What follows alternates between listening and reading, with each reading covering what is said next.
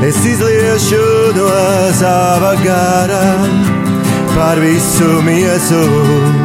Es izliešu no sava gara par visu miesu. Es izliešu no sava gara par visu miesu. Kas maniem vārdiem tic, kā rakstos sacīts, no viņa miesas plūdīs dzīvā ūdens straumes. No viņa dzīvības straumes plūst, no viņa dzīvības straumes plūst. Es gaidīju uz to kungu, un viņš noliecās pie manis un uzklausīja manu saucienu. Viņš mani izvilka no ciešanu bedres, no dubļainām dūņām un cēla manas kājas uz cietas klints, stiprinādams manus soļus. Manā mutē viņš lika jaunu dziesmu, slavas dziesmu mūsu Dievam. Daudzi to dzirdēs, viņus pārņems bijība, un viņi sāks ticēt tam kungam. Svētīgs tas cilvēks, kas savu cerību liek uz to kungu, kas nepievēršas lepniem, nec tinas ar melkuļiem. Lieli ir tavi darbi, kungs, mans Dievs, ko tu mūsu labad esi darījis, un diženas ir tavas svētības pilnās domas par mums. Taviem brīnumiem un padomiem nav nekā līdzīga. Kad pūlos tos izteikt un pasludināt, es nespēju tos saskaitīt. Tad es teicu, raugi, te es esmu, grāmatā stāv par mani, manis paša vietā rakstīts. Man ir prieks dzīvot pēc tava prāta, mans Dievs, un tavi likumi ir ierakstīti dziļi manā sirdī. Labdien! Šodien mūsu studijas viesi ir Alfa Volrāte un Kristīna Stritermane. Raidījumu vadīšu es, Sandra Tauriņa. Šodien mūsu tēma būs liecības, kurā Alfa un Kristīna dalīsies ar mums par tiem brīnuma darbiem, ko Dievs darīs viņu dzīvēs. Kristīnīt, sāksim ar tevi. Iepazīstini mūs ar sevi, un lai klausītājiem būtu labāk saprotams tas lielais darbs, ko Dievs pie tevis ir darījis, es tev varbūt palūkšu pastāstīt par savu ģimeni, no kādas ģimenes tu pati nāci, un arī kādu ģimeni tu pati izveidoji. Lai top slavēts Jēzus Kristus visiem cilvēkiem, kas dzird šo raidījumu. Esmu Kristīne, man ir 36 gadi. Mani vecāki bija alkoholiķi, periodiski to viņi dzēra, to viņi nedzēra. Man pusauģu gados es piedzīvoju vardarbību no tēva puses. Viņš man slīcināja vannā, sāku lietot īpaši daudz dzēru, kad nomira mana mamma. Dievs nebija manī, 2 reizes precējusies, 2. vīrs man bija vardarbīgs, alkohols manī. Viņš sadūra nazi, izturējās vardarbīgi pret maniem bērniem, pret mani, un sitis bija mani, un daudz ko citu darīja sliktu, un metu pa otro logu. Gribēja mani izmest, bet Dievs man kaut kā izglāba vai uzrunāja. Antiksanitāros apstākļos dzīvoja, īrēja pie cietumniekiem dzīvokli. Bērnus atņēma man policija ar sociālo dienestu. Nebija, kur dzīvot. Nestrādāju? Nē. Es pa miskastēm ložņāju. Es dzīvoju autoservisā ar savu vīru. Un tad mainījās kaut kas tavā dzīvē. Tu dzīvoji tādu dzīvi, uz ielas praktiski. Jā, bet bez darba, bez iztikas līdzekļiem.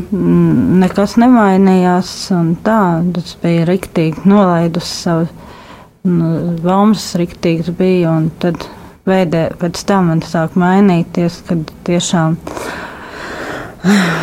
kad es nenoticēju, ka man kaut kas mainīsies, un bija tā, kad es biju aizgājis pie draudzenes vienas, un mana mamma viņus izmet ārā no mājām, un tad es braucu trolejbusā, un tā kā mani paņēma, es biju vispār trolejbusā braucu, un tur satiku baptistu draudzi, kas man uzrunāja. Tie bija jaunieši vai mācītāji? Jaunieši, 4 pāri. Aigars, Roberts, Māra un Katrīna. Un tie mani aizveda pie sevi mājās, nomazgāja mani, apkopa mani un teica, vai tu vēlies mainīt savu dzīvi? Es teicu, ka jā. Viņi man aizveda nākošajā dienā uz toksikācijas nodaļu, un tur es pabūvu 10 dienas, un tad vēl Minnesotu, bet tā Minnesota man nenāca pa labu. Tu apmeklēji arī kādus psihologus, vai tev lika? Nē, nu jā, man bija, bet man tur negāja kā vajag. Nu, viņai pa grūtu tas viss bija man saprotams, un nebija daudz kas. Un tad tie baptisti aizveda mani uz mūžu pie priestera Andra Mediņa. Nu, tur es tā kā nodzīvoju 1,5 mēnesi, tur es iepazinu Dievu. Tur es sāku dzejas rakstīt, un tā kā arī romānus visādus. Un tad sanāca, ka man nācās aiziet no viņas, aizmuku projām no viņa. Un tā kā es aizmuku prom no viņa, un tad viens man aizveda līdz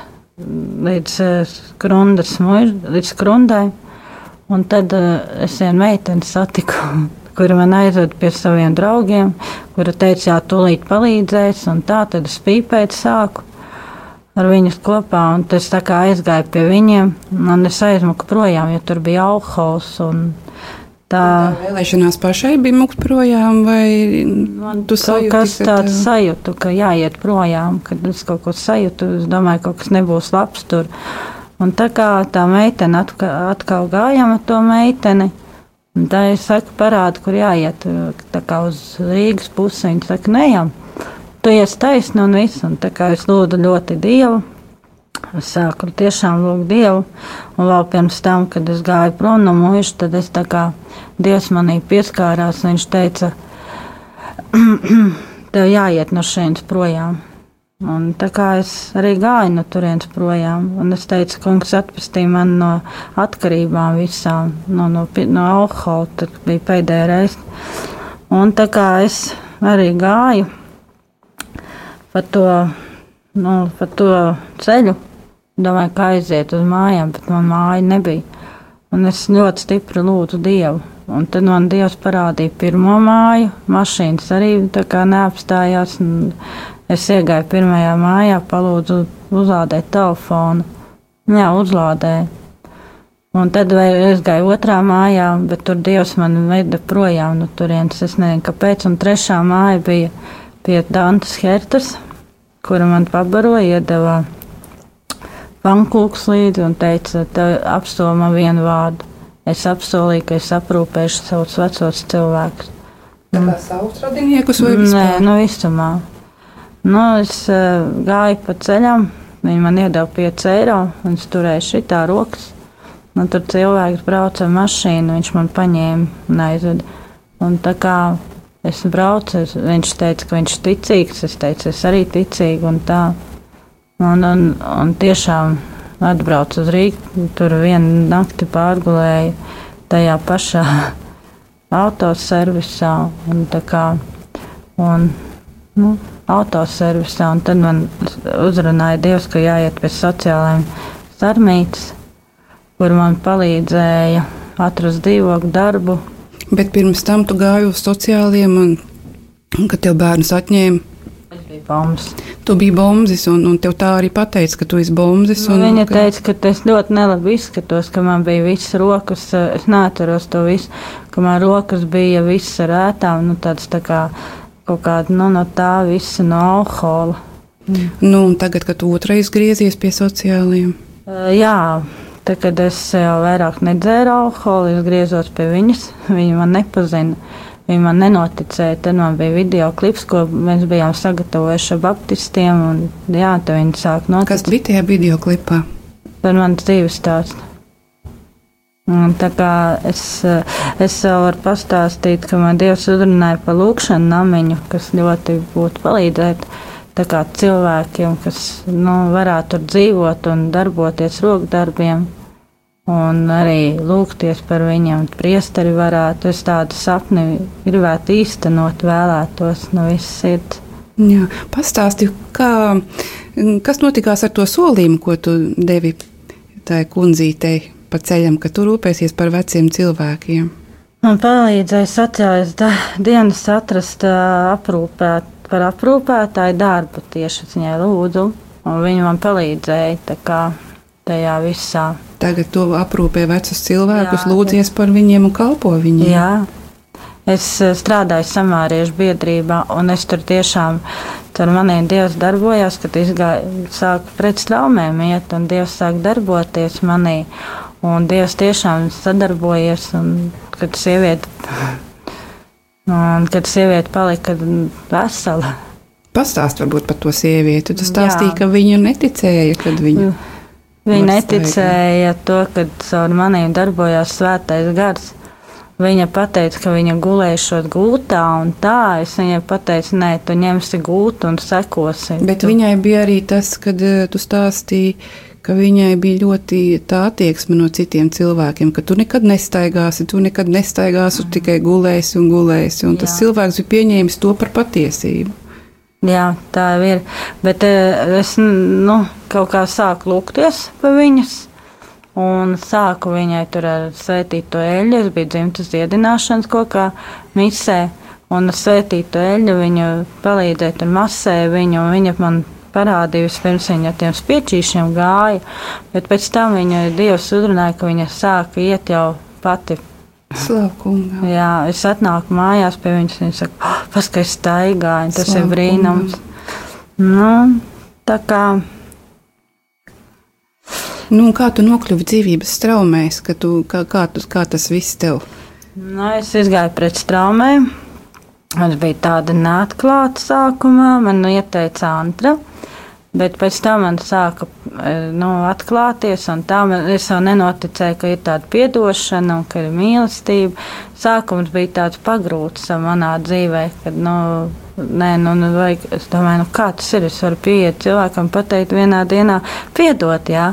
Otrs man nesapratīs, kāpēc tu tā runājā. Un dzīvības traumēs es iekšēji dziedinātos no visiem ievainojumiem. Bet par tām piedošanām tu vari teikt, es tev piedodu, bet otrs ir sirdī dziļi izjust, ka tev patiešām tā piedošana ir nākusi. Tev izdevās piedot savam tēvam, savam vīram un visiem, kas tev pāri darījuši? Jā, man izdevās piedot. Tiešām es piedodu visiem tiem, kam es esmu nodarījis pāri, bijusi, un to, kad man nodarīja pāri, es piedodu tiešām. Kā tu varētu pastāstīt šīs programmas augļus pie sevis?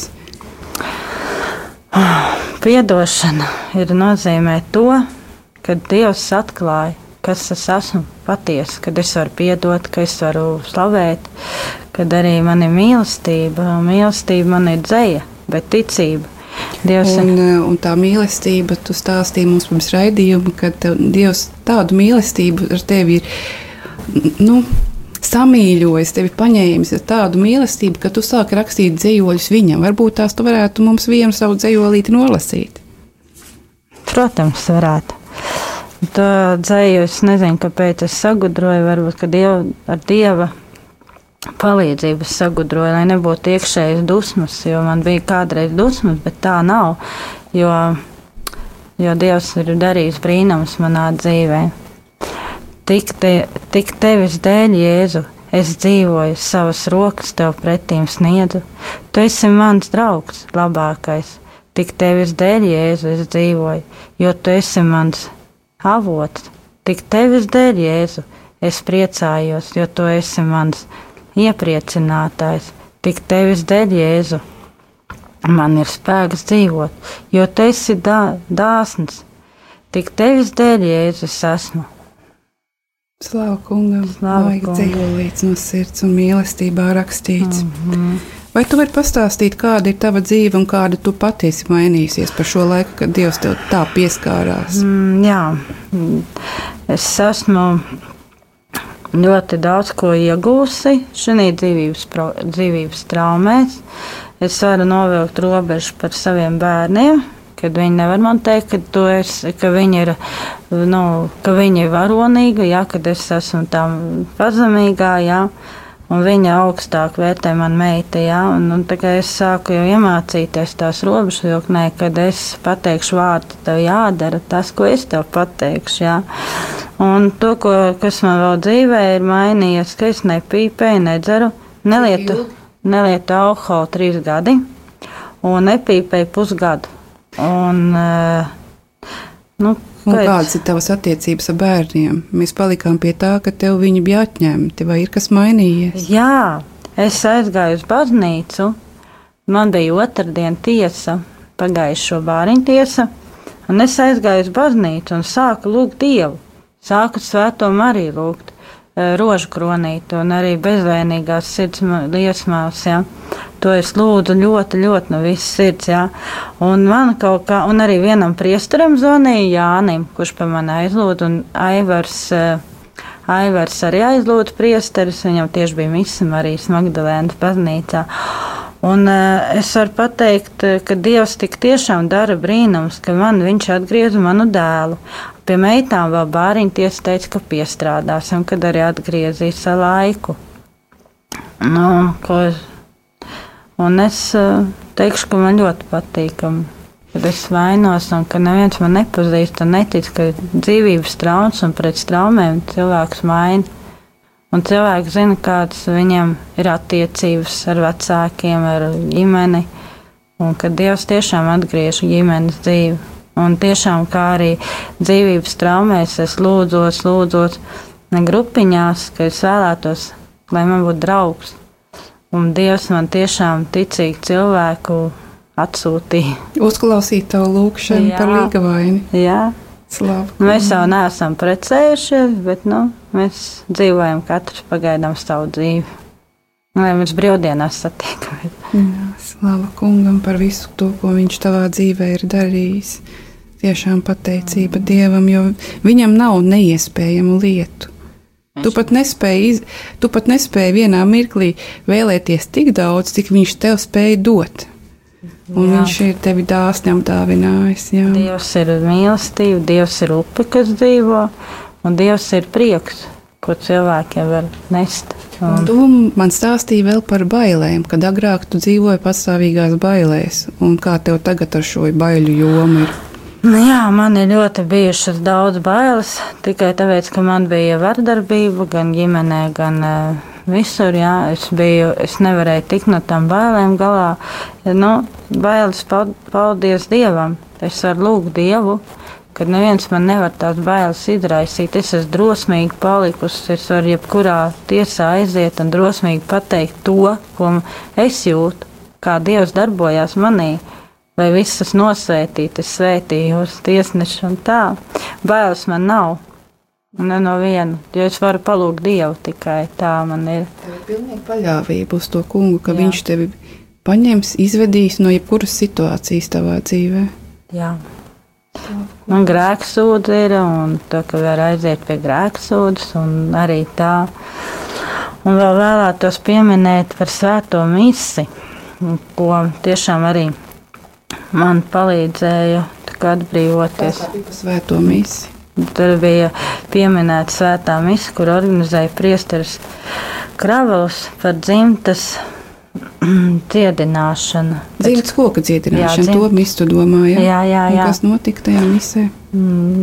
Piedzīvoja brīvības sajūtu no visiem tiem grēkiem, nastām, kas nācās līdz no senču grēkiem. Es atbrīvojos no visiem vecākas, no viņu grēki, kas bija manā un kad man bija lāsti. Un Dievs tiešām darbojās, un es varu pateikt, Jēzus Kristus vārda asins spēkā lūdzu aiznes man to nastu. Tu man pirms raidījuma stāstīja, ka Jēzus tev pašu uzrunāja tajā brīdī, kad tavs ceļš uz atbrīvošanu un uz jaunu dzīvi sākās. Ko viņš tev teica? Jā, bija viens tāds jautājums. Ja es pateicu, tu vecā Kristīna nomirs, bet jaunā Kristīna tu piedzimst tas, kas tev neviens nepazīs. Jā. Un tā es nesapratu, kāpēc. Slava Kungam, tagad tu esi jauns radījums. Tu esi jauns radījums Jēzu Kristu. Jā, es Dievam ticu. Jā. Paldies tev, Kristīne, par šo tavu liecību. Tagad mēs dosimies mazā muzikālā pauzītē.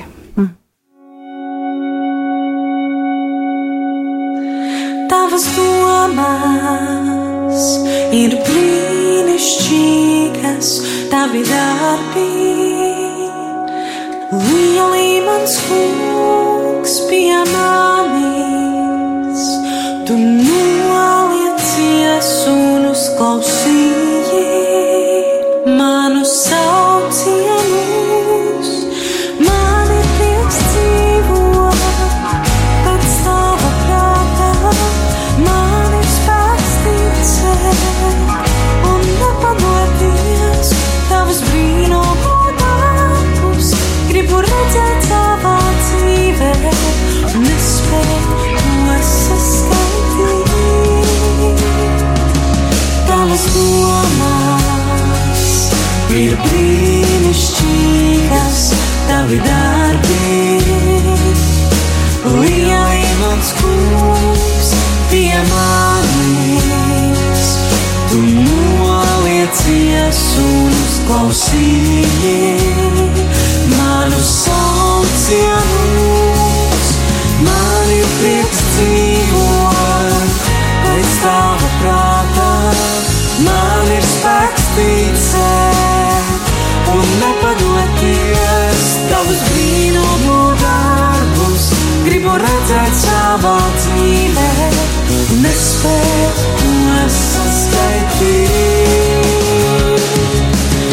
Man ir prieks dzīvot pēc tava prātā, man ir spēks ticēt un nepadoties tavus brīnumu darbus. Gribu redzēt savā dzīvē, nespēju to saskaitīt. Man ir prieks dzīvot.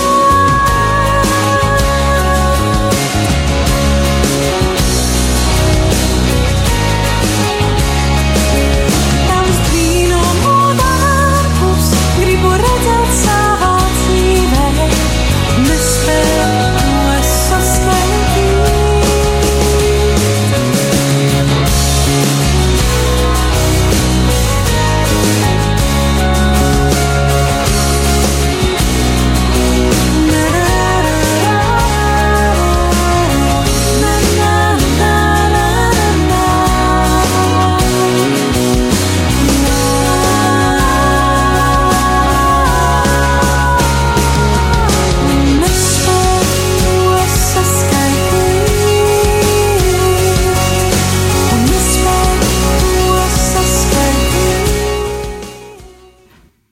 Alfa, lūdzu, iepazīstini mūsu klausītājus ar sevi.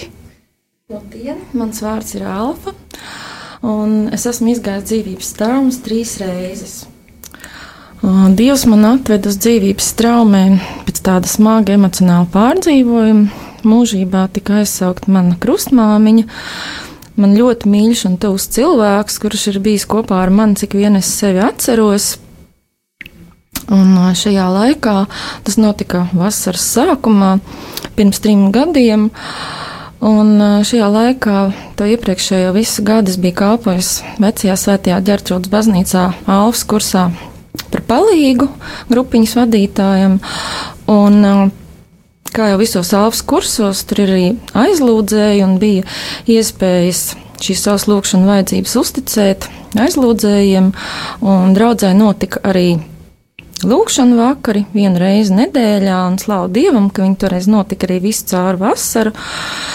Un es arī uz šīm lūgšanu vakariem ļoti cītīgi gāju, jo emocionālais zaudējums bija ļoti liels, un tas, ko es saņēmu šajos lūgšanu vakaros, bija tāds Dieva žēlastība un mierinājums. Un apmeklējot šos lūgšanas vakarus, Dievs arī man saveda kopā ar draudzes loceklēm, mīļš paldies Andrai un Ilonai, kuras kalpoja dzīvības traumēs un kuras man iedrošināja nākt uz garo dzīvības traumu kursu, par ko es biju ļoti pateicīga Dievam par tādu iespēju nākt ilgi un lūgt ilgi, jo es sapratu, ka tuvais cilvēks ir zaudēts un ka man vajadzēs laiku. Un tas garais kurs, ja tas kādu cilvēku biedē, tad man tas likās tāds mierinājums, kad es varēšu iet un tik ilgi, kamēr man būs vajadzīgs. Un atnākot uz dzīvības straumēm, katru vakaru mums bija aizlūgšanas, slavēšana, un tad sakoja lekcija, un tad darbs mazajās grupiņās, kur arī tika šīs lūgšana vajadzības izteikts un tika aizlūgts. Un ejot uz šīm dzīvības straumēm, es nācu kārtīgi katru otrdienu, un pamazām es tiku dziedināta no šī smagā zaudējuma, un jutos labāk un labāk, bet tajā pašā laikā atklājās man pašai tas fons, kurā es dzīvoju, ka tas arī ne tuva nebija pilnā komforta zona. Vari pastāstīt tā sīkāk par to? Bija tāda sajūta, ka es īsti tā kā nedaru visu pareizi, ka manā dzīvē kaut kas īsti nav pareizi, bija tādi neizskaidrojami nespēki, nogurumi. Jā, un bija tāda sajūta, ka es kaut ko nedaru pareizi, un es nevarēju īsti saprast, ko tad es nedaru pareizi. Un atnākot uz šīm dzīvības traumēm un noklausoties šīs lekcijas, kuras ir ļoti visaptverošas attiecību jomā, tad arī tā situācija izveidojas tāda, ka, lai gan katrs no tiem grupiņas dalībniekiem varbūt bija iznēsājis to savu sāpu un lūkšanu vajadzību un nācis otrdienā ar konkrētu lūkšanu, tad ļoti svarīgi likās tas, ka šajo lekciju laikā Dievs uzrādīja lietas, kuras arī man šķita aktuālas un piedzīvotas, bet konkrētā zaudējuma tādā ēnā viņas bija tā kā tādas Dieva apklātas un nedūrās kā īlens sirdī tik ļoti asi, bet paldies liels kalpotājiem, kuri uzsvēra to, ka ja šo lekciju laikā Dievs uzrāda kādas lietas, tad tām arī noteikti ir jāpievērš uzmanība un arī par tām ir jālūdz. Gribētu pajautāt tev, ir tāds teiciens, ka laiks dziedē visas vainas, vai tu tam piekrīti? Es domāju, ka Dievs dziedē visas vainas. Jau tas, ko es nākot šajās dzīvības straumēs sapratu, ka mums ir tāds ļoti virspusējs priekšstats par ievainojumu raksturu. Un bieži vien mēs savās domās vai savos priekšstatos šos ievainojumus saklasificējam. Šis konkrēts cilvēks zaudējums ir smags, kāds tur cits ievainojums ir varbūt vidēji smags, tas jau vispār sīkums, tas vispār kaut kad gadus 10 atpakaļ, tas jau tur kaut kādā 77. vietā. Bet tā lieta ir tāda, ka visi ievainojumi ir jādziedina, jālūdz Dievs, lai tos dziedina, un ir jāatsakās no visiem smagumiem, jānoliek tie pie krusta, jālūdz Dievu ienākt, piepildīt mūs ar savu svēto garu un dziedināt, jo tas paradoks ir tāds, ka mūsu viedoklim par ievainojumu nav nekāda sakara ar to, cik tas ir dziļš, cik tas ir sāpīgs un kādu konkrētam cilvēkam pūstu tas nodara. Un mūsu izpratnē kaut kas tik ļoti varbūt nenozīmīgs vai sens, var nodarīt milzu postu un vēlāk būt par vārtiem, kur ienāk viss tas, kas mūs pavērdzina, kas mūs nomoka, kas mūs tur cieta, bloķē un neļauj virzīties uz priekšu. Un šis te netik briesmīgais mūsu izpratnē gadiem ilgi var izkropļot reakcijas uz lietām, mocīt mūs, radīt kādas sliktas sajūtas un tā pašā laikā palikt nekonkretizēts un nesaprasts.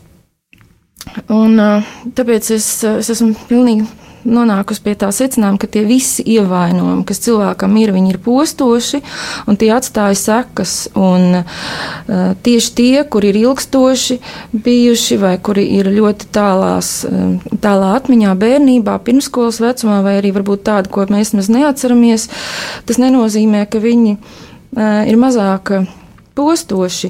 Vai tev šajā te lūkšanu laikā, kad par tevi aizlūdz, izpeldēja, tā var teikt, kāds sens ievainojums, kurš arī tika dziedināts pašai tev? Jā, ļoti ilgu laiku bija tā, ka pēc tās Dieva darba, kad es tiku dziedināta šī tuvā cilvēka zaudējuma sakrā, bija šī situācija, ka man īsti nebija skaidrs, kas tad nav labi, bet īsti labi nebija. Un tā aina bija tāda saduļķota, samudžināta.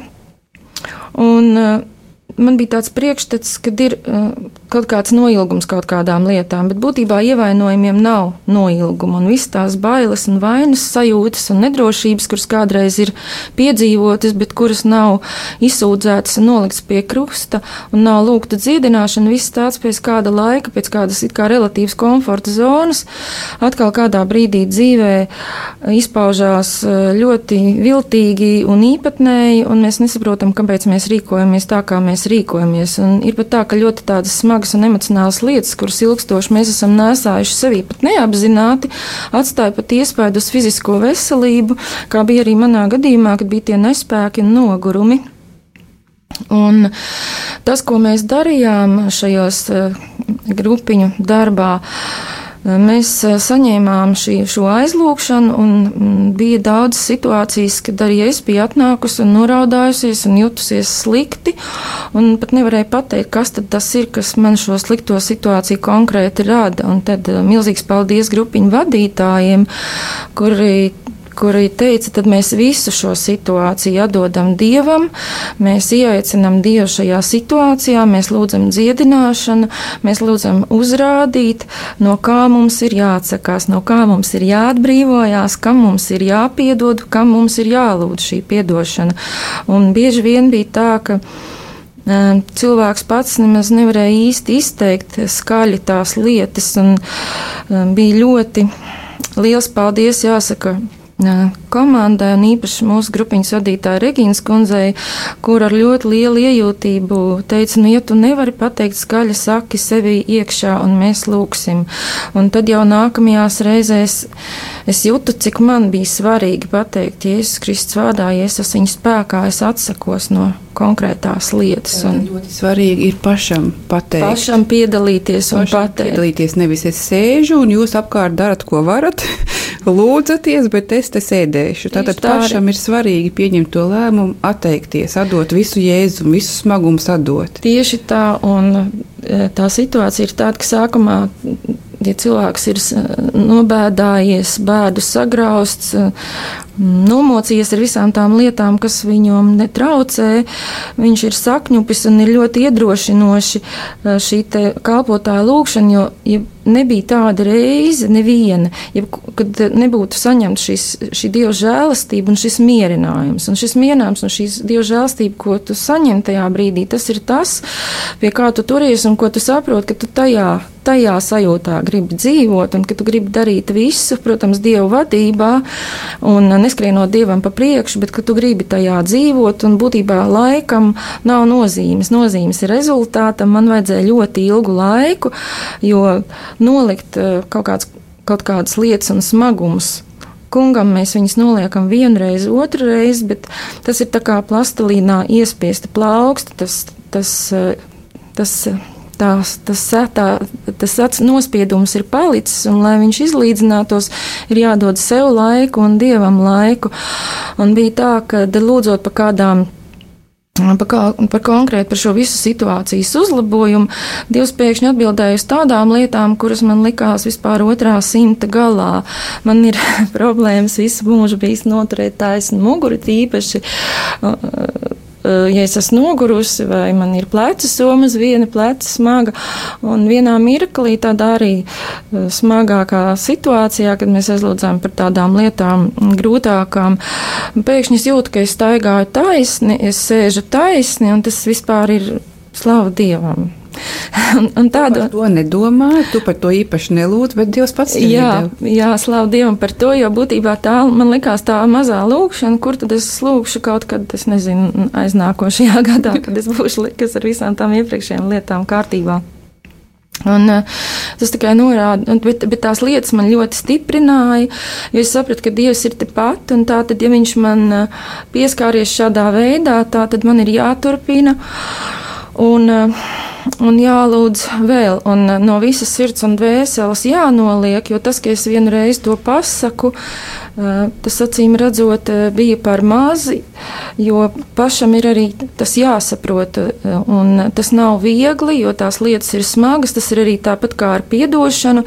Ļoti daudzas reizes ir tā, ka to vispār nemaz nevar izrunāt, un tad ļoti svētīgi šā gada lekcijās bija tā informācija, ka es varu vienmēr lūgt Dievam, ka es izvēlos piedot un lūgt ienākt Dievu šajā situācijā, lai man palīdz ar šo piedošanu, lai tā piedošana tiešām ienāk manī, un viņa galu galā ienāk, bet jādod sev laiks un Dievam laiks, jo Dievs zina, cik ātri to mēs varam tiešām patiesi un no sirds izdarīt. Vēlējos tev pajautāt, grupiņā tā tad notiek tikai lūkšana, tur nav tā, ka tev māca cita tante, kā tev dzīvot, kas tev jādara, kas tev nekādā gadījumā nav jādara, un visi apkārt sēž tev un arī dalās ar saviem padomiem.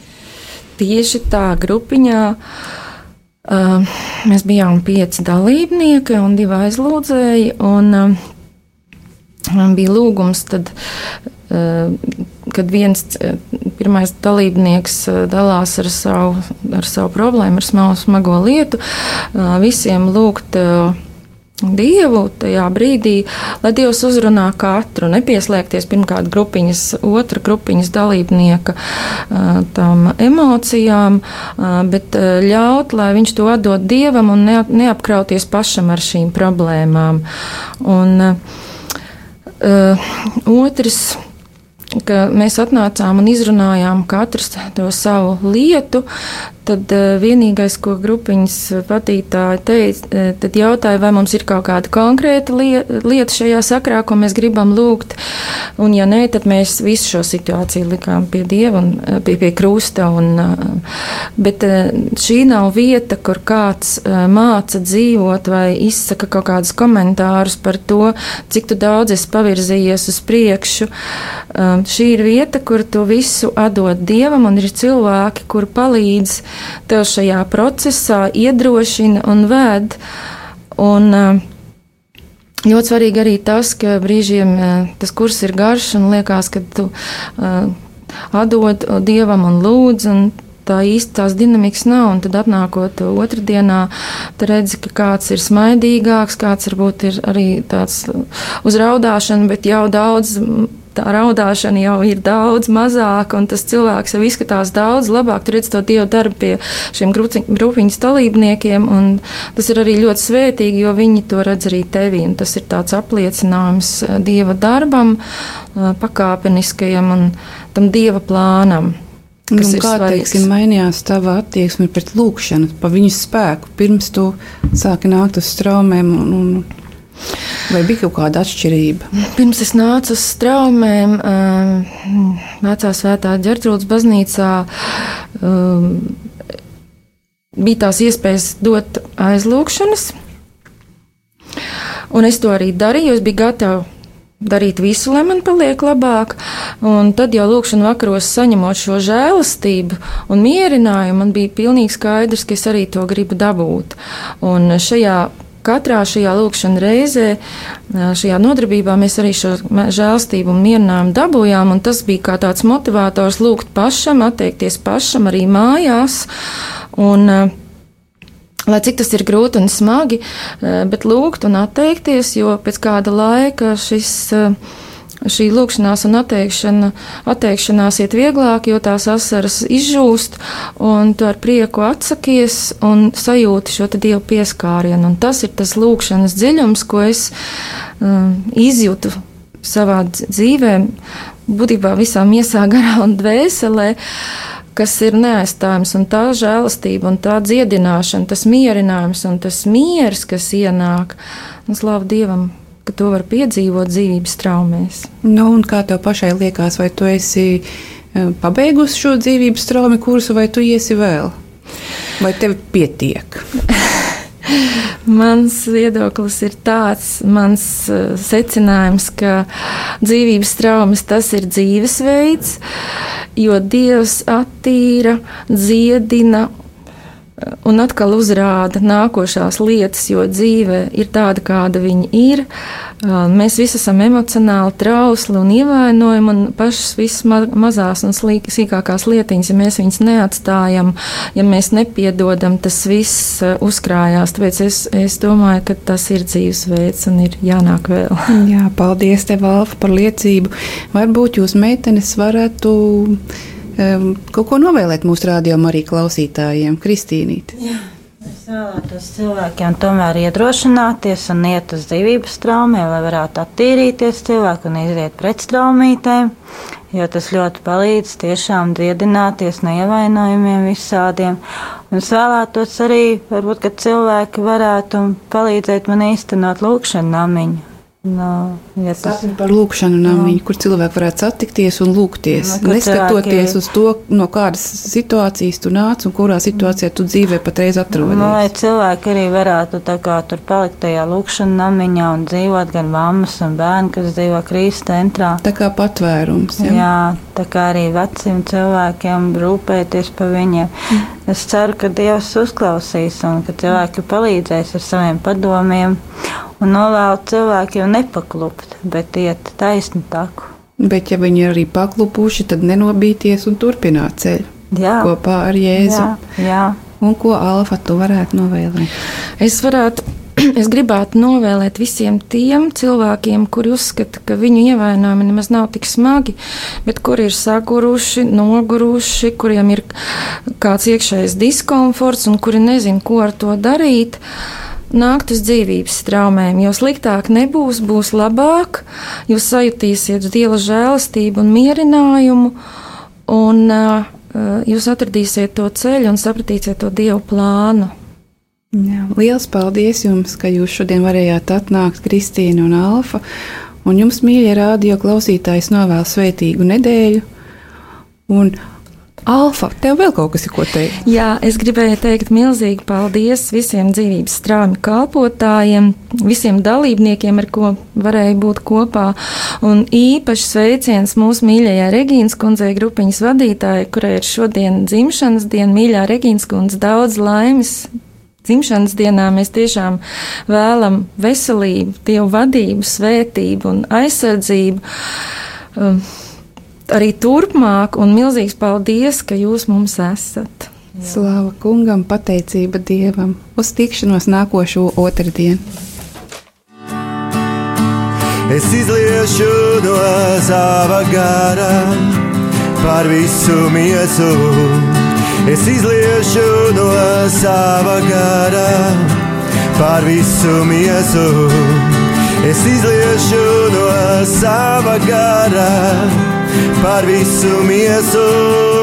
Kas maniem vārdiem tic, kā rakstos sacīts, no viņa miesas plūdīs dzīvā ūdens straumes. No viņa dzīvības traumes plūst, no viņa dzīvības traumes plūst.